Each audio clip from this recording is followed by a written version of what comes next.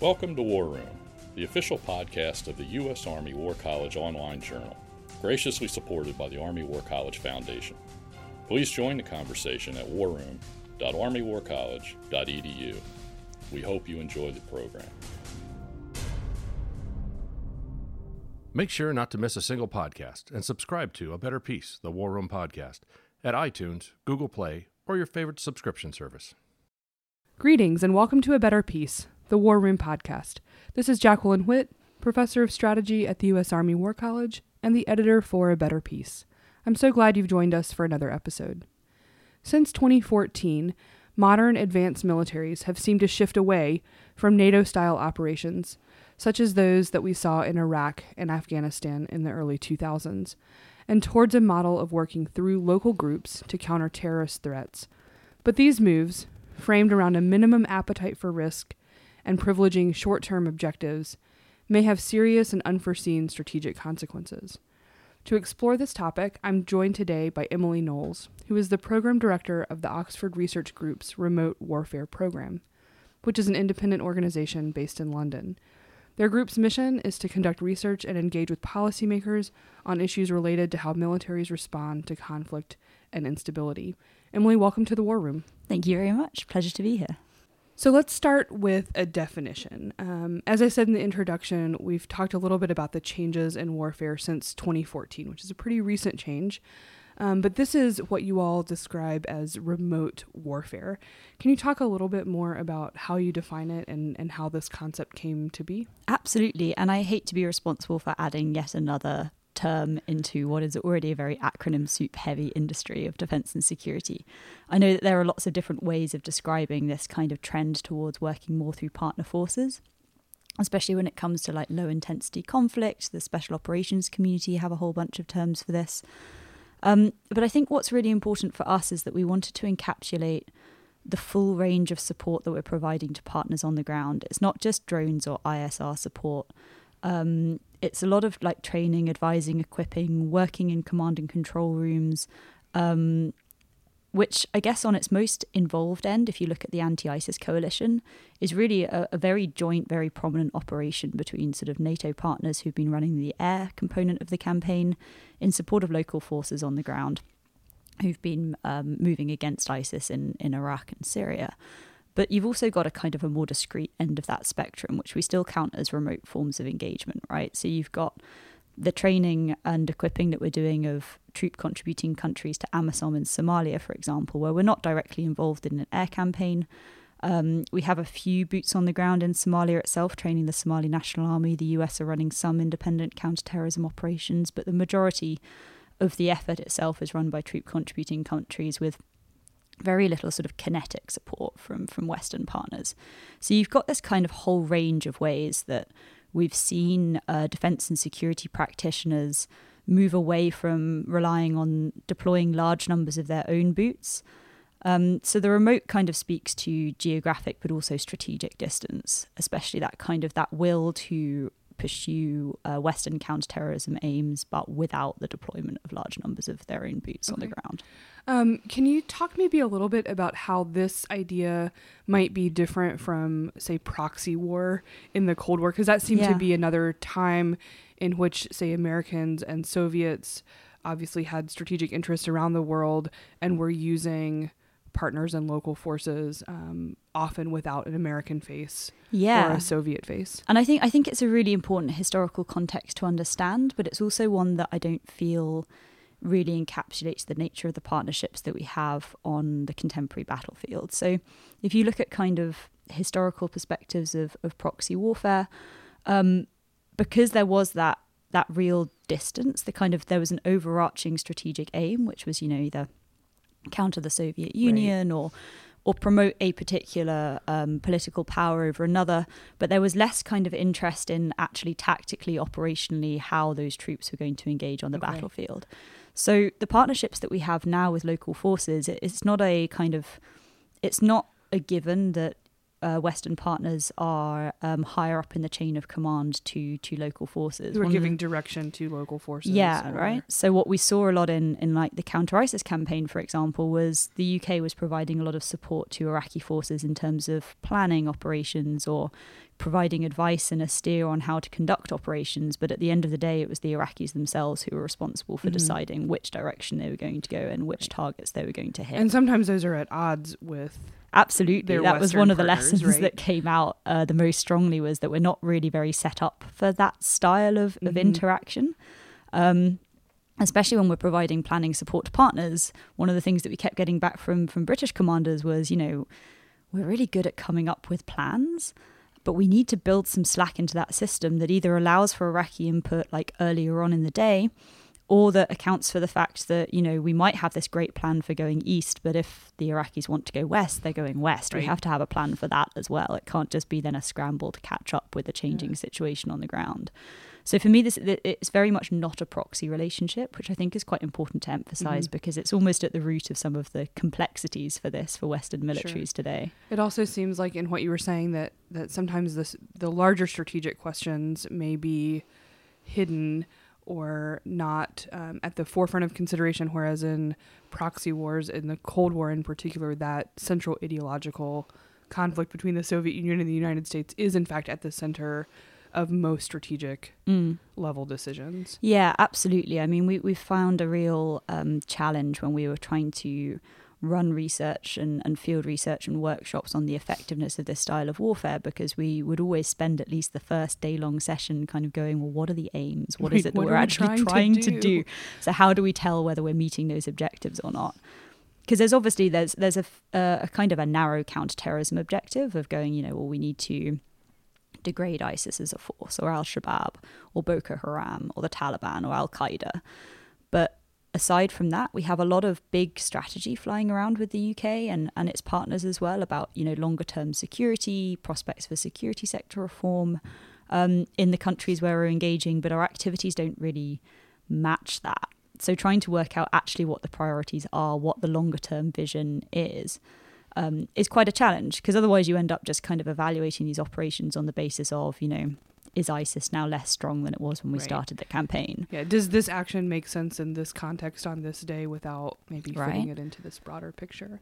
So this, I think, leads us nicely into the sort of next set of questions that I'd like to think through, which is about why this shift has occurred and what we think we as in like Western sort of advanced militaries think we will get out of it. And it seems to me that we have the idea that this type of warfare, working with and through local partners, not having a lot of sort of American or British NATO troops on the ground, will be sort of lower profile, cleaner, cheaper, easier, and that it'll, like you said, it'll do something. So maybe we can go through each of those, and you've called them myths, I think, in turn. So that'll sort of maybe give away the answer. But is it possible that these can be done in secret or lower profile?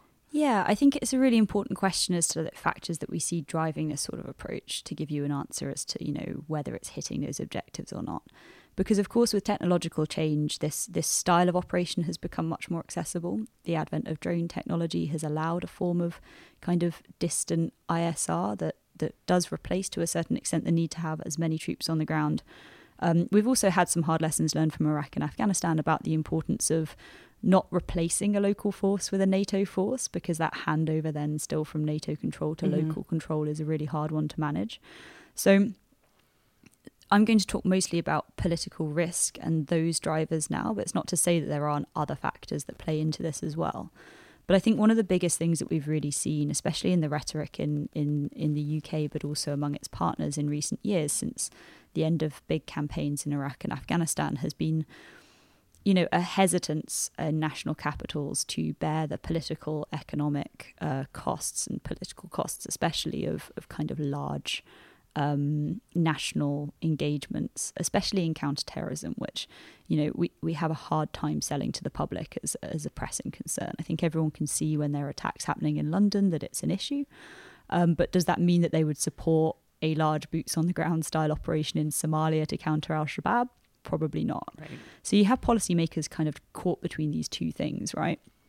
First, the kind of the credible threat still of allowing terrorist groups to proliferate in areas where partners are weak. There are very kind of low chances of regional and local forces being able to tackle the problem or being willing to tackle the problem in a way that we think suits our interests, but wanting to engage nonetheless. So you get kind of this myth of remote warfare as a way of doing this, both kind of discreetly.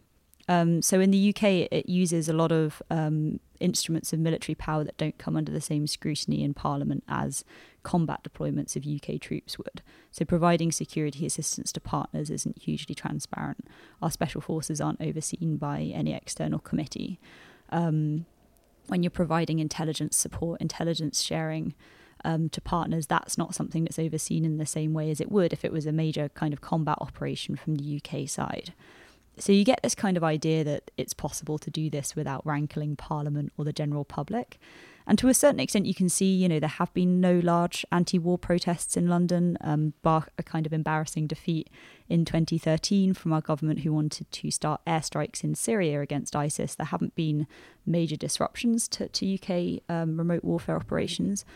But what we have seen instead is kind of this, what we see as a too simple then relationship between good strategy and a secret strategy.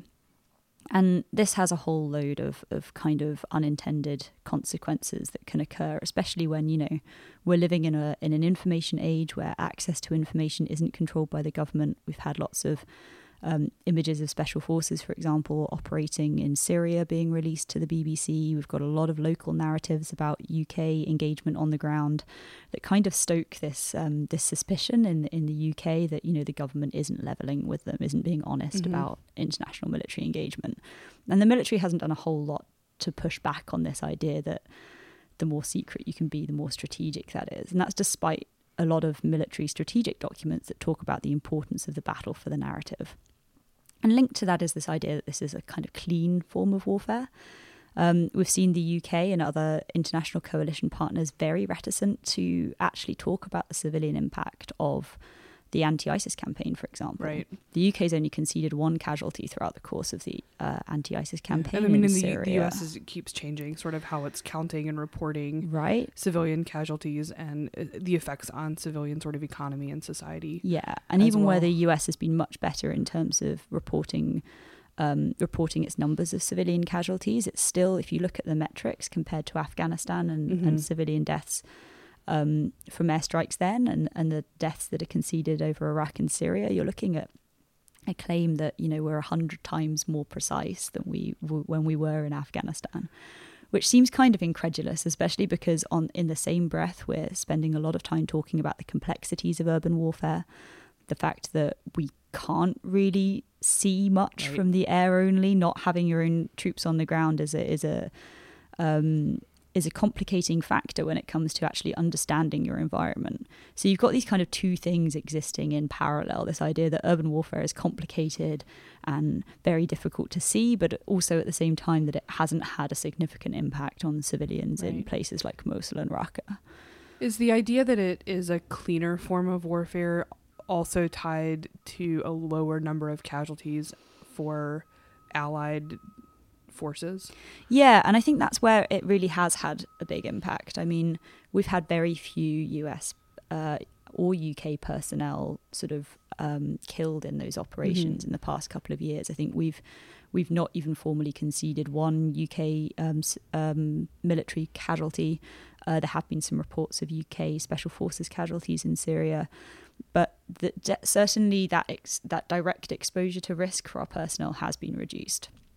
But as a counter to that, like the risk that's been passed on to our partners has been really damaging for our interests. I mean, if you look at forces like the Iraqi counterterrorism services, so the Iraqi special forces, which the US spent a huge amount of time and money training, equipping, advising, mentoring throughout the course of that campaign, because they were the island of, good military practice in Iraq at the time that ISIS was advancing, they were then used in every single operation for many things that they weren't designed to do. And the attrition rate and the fatality rate there has been huge. I think the last report that I read from the US said that they may have lost upwards of 50% of their personnel in the anti-ISIS battle. And you go, well, if it took us 10 years to build that force and nurture that force, and it took about 10 months, it was incredibly resource intensive to do right? it. And it was followed all of the kind of the correct paths, going from, those guys shadowing US special forces for a long time, then some joint operations, moving through to the US shadowing Iraqi-led operations, to the point that by the time that we left, they were running their own operations pretty independently with limited international support. So they were kind of a success story. But then you look at how that pans out when you're trying to operate this kind of remote campaign and you're not there in large numbers yourself. It passes the risk on to local forces and it passes the risk on to local populations. Right. And I think that's where we haven't yet managed to find a good balance between levelling those criticisms and concerns with the idea that this is a clean form of war. Yeah, so it reduces risk in one area, but it increases it for others. And also that has to be a strategic level question about what are the acceptable risks and who assumes those risks. Sure. We also think one possible myth is that this is a cheaper form of warfare, right? Deployments are expensive. Personnel are expensive. Logistics are expensive. So is remote warfare cheaper? So that's a really hard question to answer. We've been trying to crack through it for a number of months now. So a major problem that we have in the UK sense is that we actually have very little data about many of the things that remote warfare relies on to go on. Now, we don't know how much money we're spending on our security assistance programs, for example. That data isn't released in the same way as it is in the US. So we can't kind of look at a case study like Nigeria and go, oh, well, over the last 10 years, we've spent X amount building the capacity of Nigerian armed forces. Has that been a good investment considering the additional support they then needed to counter Boko Haram? You can't kind of run those cost adjustments. And I think that, it makes intuitive sense to say, well, it's obviously cheaper because of all of the factors that you mentioned. Big deployments are expensive. We're not using the same number of personnel, the same amount of kit. But at the same time, we don't have the information through which to kind of to look at that. So I think it's really interesting that you tend to end up in an argument with people who will believe on the basis of no evidence either very strongly that it is very cheap or that it is very costly. And the is very costly people tend to point to the fact that, we don't know how long this is going to take. It might just mean that we're indefinitely engaged. Endless war is a very expensive thing. And the people who will argue that it's cheap are like, well, it's very limited in terms of our direct costs, in terms of personnel, equipment. But we actually don't have the picture. Don't know. We just don't know, which fascinates me in itself, because I'm like, well, how does anyone know? You get a lot of arguments for and against. Right. But well, even measuring the costs of conventional engagements is extraordinarily difficult, right? What do you include? What do you leave out? And then here you have the question of relative cost as well. Is it cheap or expensive? Isn't an absolute question. That's a relative question. Cheap in comparison to what, right? Not doing anything. Well, no, it's more costly than that. yeah. Or expensive in compared to what, massive troop deployments for a decade, Iraq and Afghanistan, right? Like you said, big Iraq, big Afghanistan. So what are you comparing it to? And I think all of that should be empirical, but it's tricky to figure out. And I think as well, because one of the complexities of this is that it's then in the US system, but in the UK system also, because it's a kind of knitted together form of military engagement, it comes out of a lot of different organizations, pots of money. Like how much of this for us is funded out of the CSSF, which is a joint funding pot between the MOD, DFID and the FCO. How much of this is funded by defence itself? Where does that come from? The intelligence budget, we don't know. So rather than being a big kind of an operation that has its own budget line in itself, because of the kind of ad hoc nature through which we pull together the different capabilities that we're going to provide, actually then wading back through and trying to work out who's spending what in what areas is quite an impossible task at the moment. Yeah, so one more sort of myth maybe to explore a little bit is this idea about what kind of military will be optimized to produce these effects to engage in this style of warfare that you're talking about. Since 2014, in addition to this trend, I think we've also seen a trend for the American and to some extent the British military too, moving toward or back toward sort of major combat operations as a focus against near-peer competitors or fighting sort of large-scale conventional conflicts. And the assumption might be that this style of engagement will be a sort of lesser included capability for militaries that are optimized to do another thing. Has your work sort of addressed that problem at all? Yeah, we touch on this. What we do see as a real myth that a military that's well prepared for major warfighting will be able to do this as a kind of default, that it's easier to scale back to this style of operation than it would be to have a force that was optimized for remote warfare to be scaled up in the face of a near-peer threat. And I think it's one of the things that I'd sort of hoped that we'd learned from our experiences in Iraq and Afghanistan, that things like counterinsurgency can't just be like conjured up out of existing military capabilities. It's a different mindset and skill set. It requires different training and preparation. And yet we kind of see this shift now towards looking at what might be the most dangerous threat, so near-peer competitors, but kind of at the absence of wanting to put a lot of intellectual energy into developing this sort of capability. I think like the overriding thing that we took from a lot of our interviews within the British Armed Forces was that this was a lower priority task. And it feels like it when you're on the ground doing field research in Afghanistan or Iraq or speaking to the guys deployed out in Kenya or Mali, you get that sense that they know that what they're doing is kind of, it's meaningful for them, for their careers, but it's not seen as an overwhelming priority for the military as a whole. And while you don't prioritize this as an actual task, it feels unlikely to me that we're ever going to excel at it. And I think there's a real danger in there too of, if this is the most likely task, if you look at the range of political, technological, economic factors that's pushing us towards this form of engagement now, it feels like none of that's going to go away, at least in the near to mid-term, that this is going to continue to be a form of engagement that we see the US, the UK and its allies being really called upon to deliver. And if we kind of fail to deliver well on that consistently, I don't see where that groundswell of political and economic support for our armed forces is going to come from that would be needed to step up capabilities for a near-peer fight. I think like one of the major things is that we're just not set up for specialization, for long-term deployments, for real understanding of a lot of these areas where we're trying to run partner operations. We've got a kind of 2-year rotation cycle within the military, but also within our Ministry of Foreign Affairs and others, that doesn't really permit people to generate the sort of understanding that you would ideally need to be able to run an effective partner operation, to understand kind of the dynamics on the ground, to protect against some of the risks that your intelligence from local forces is open to manipulation, or that you're working with groups who have a lot of other interests or strategic interests in play. You really do need to have absorbed a lot of information about partner forces and the wide range of partner forces as well to be able to do this effectively. And we're not set up to do that. And unless we kind of decide that this is a priority task, that we want to change the way that we deploy or develop at least a portion of our militaries, I don't see us getting much better.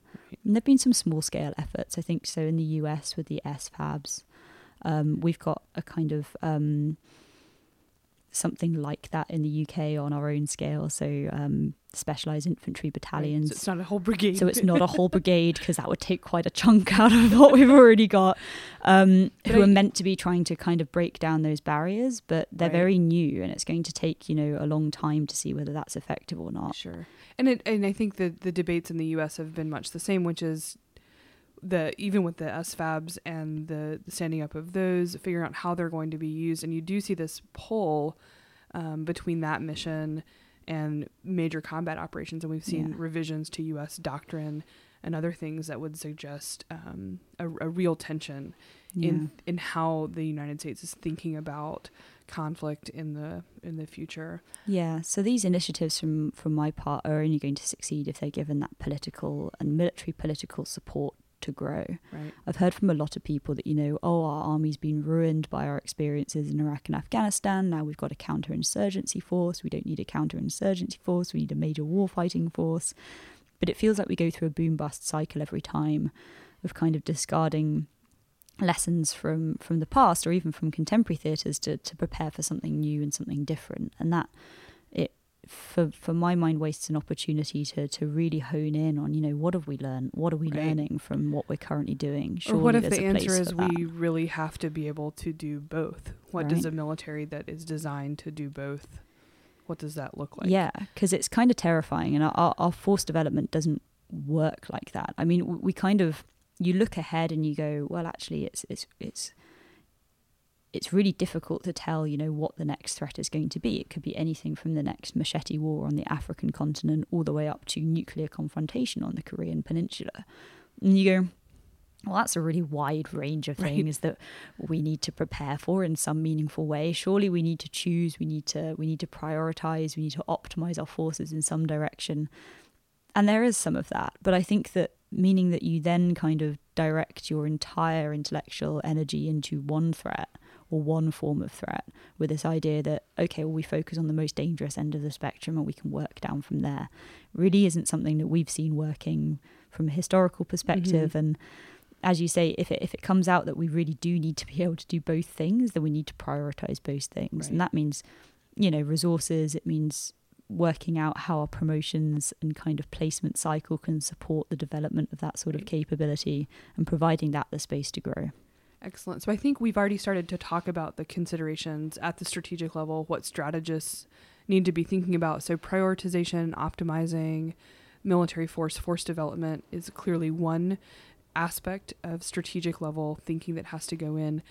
What are the other things that you think strategists should really be thinking about? What questions should they be asking when it comes to this style of warfare? I think I'd be really interested to see their own analysis of whether they think that these contemporary operations have been a success or not, and what they tell us about, which partners we choose to work with, which areas we try to use this style of warfighting.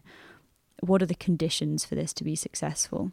Because we set out with the very high aspiration at the beginning to kind of basically be able to reduce our analysis down to something that looked like, okay, well, if your problem looks like A, B, or C, and your aim looks like X, Y, or Z, then this is a good style of operation for you. These are the conditions under which this might deliver. Or it's like a grab bag and you can just sort of mix and match and pull what you need. With the understanding that it's not going to work everywhere in all environments.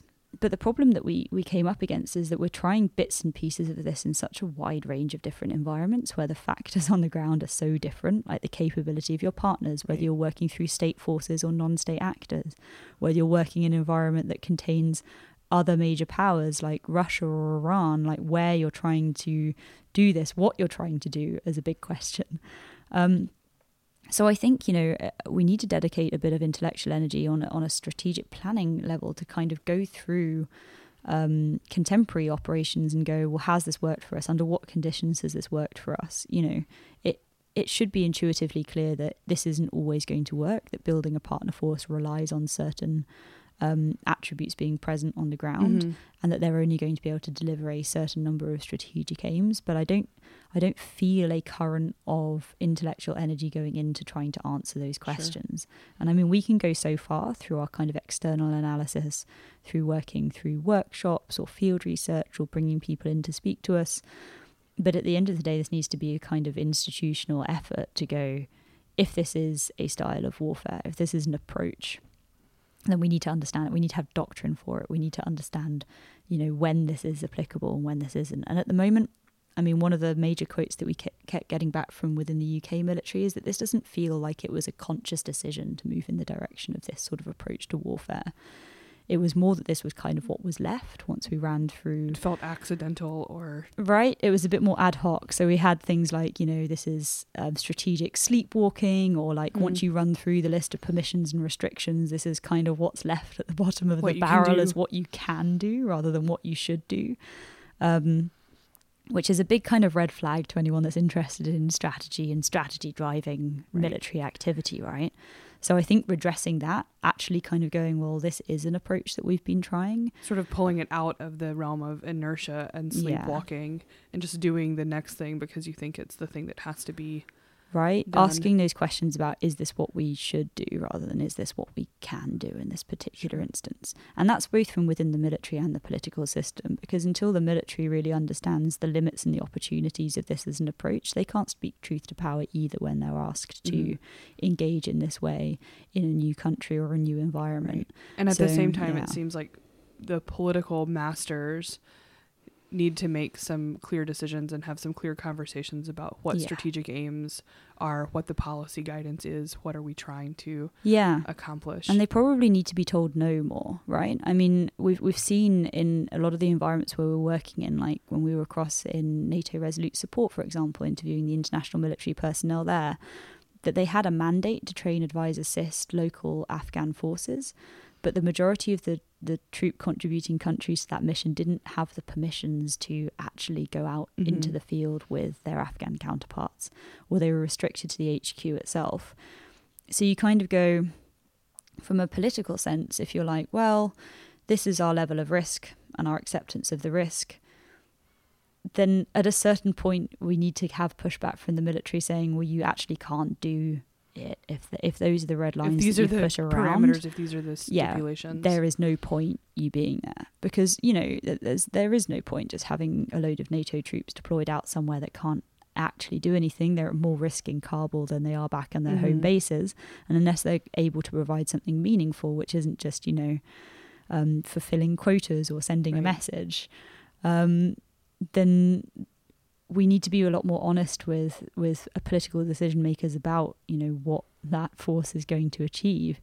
You can't go from over 100,000 troops deployed in Afghanistan to down to sort of roughly 10,000 while we were out there and not change the strategic objectives meaningfully in any way, or not kind of take into account what you've actually got to work with.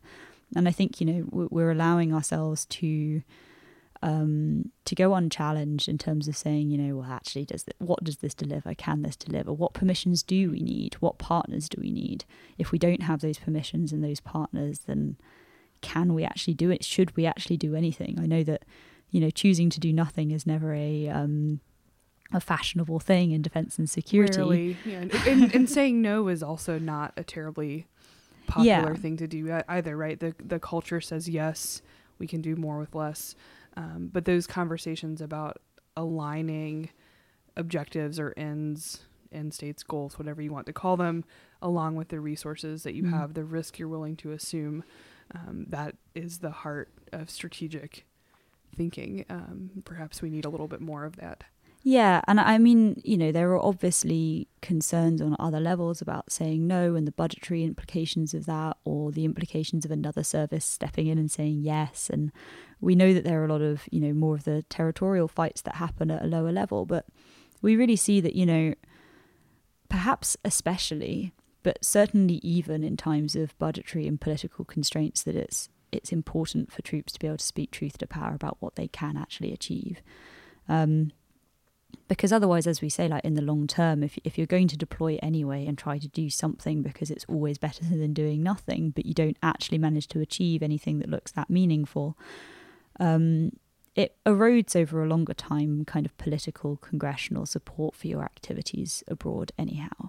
So it's kind of like it's just pushing that risk into the longer term, and it's making it harder to manage, because we don't know then, if we carry on trying to do remote warfare operations for the next 5 to 10 years and we don't have any, resounding success stories that emerge from that, whether Parliament or Congress will pull that entire level of activity from us anyway, right? I mean, you need to be thinking as well strategically about balancing that will to do something and to try things with the kind of the strategic risks to the military as an institution of not performing well at the tasks that they've said that they can deliver, even if they think that they can't deliver those things.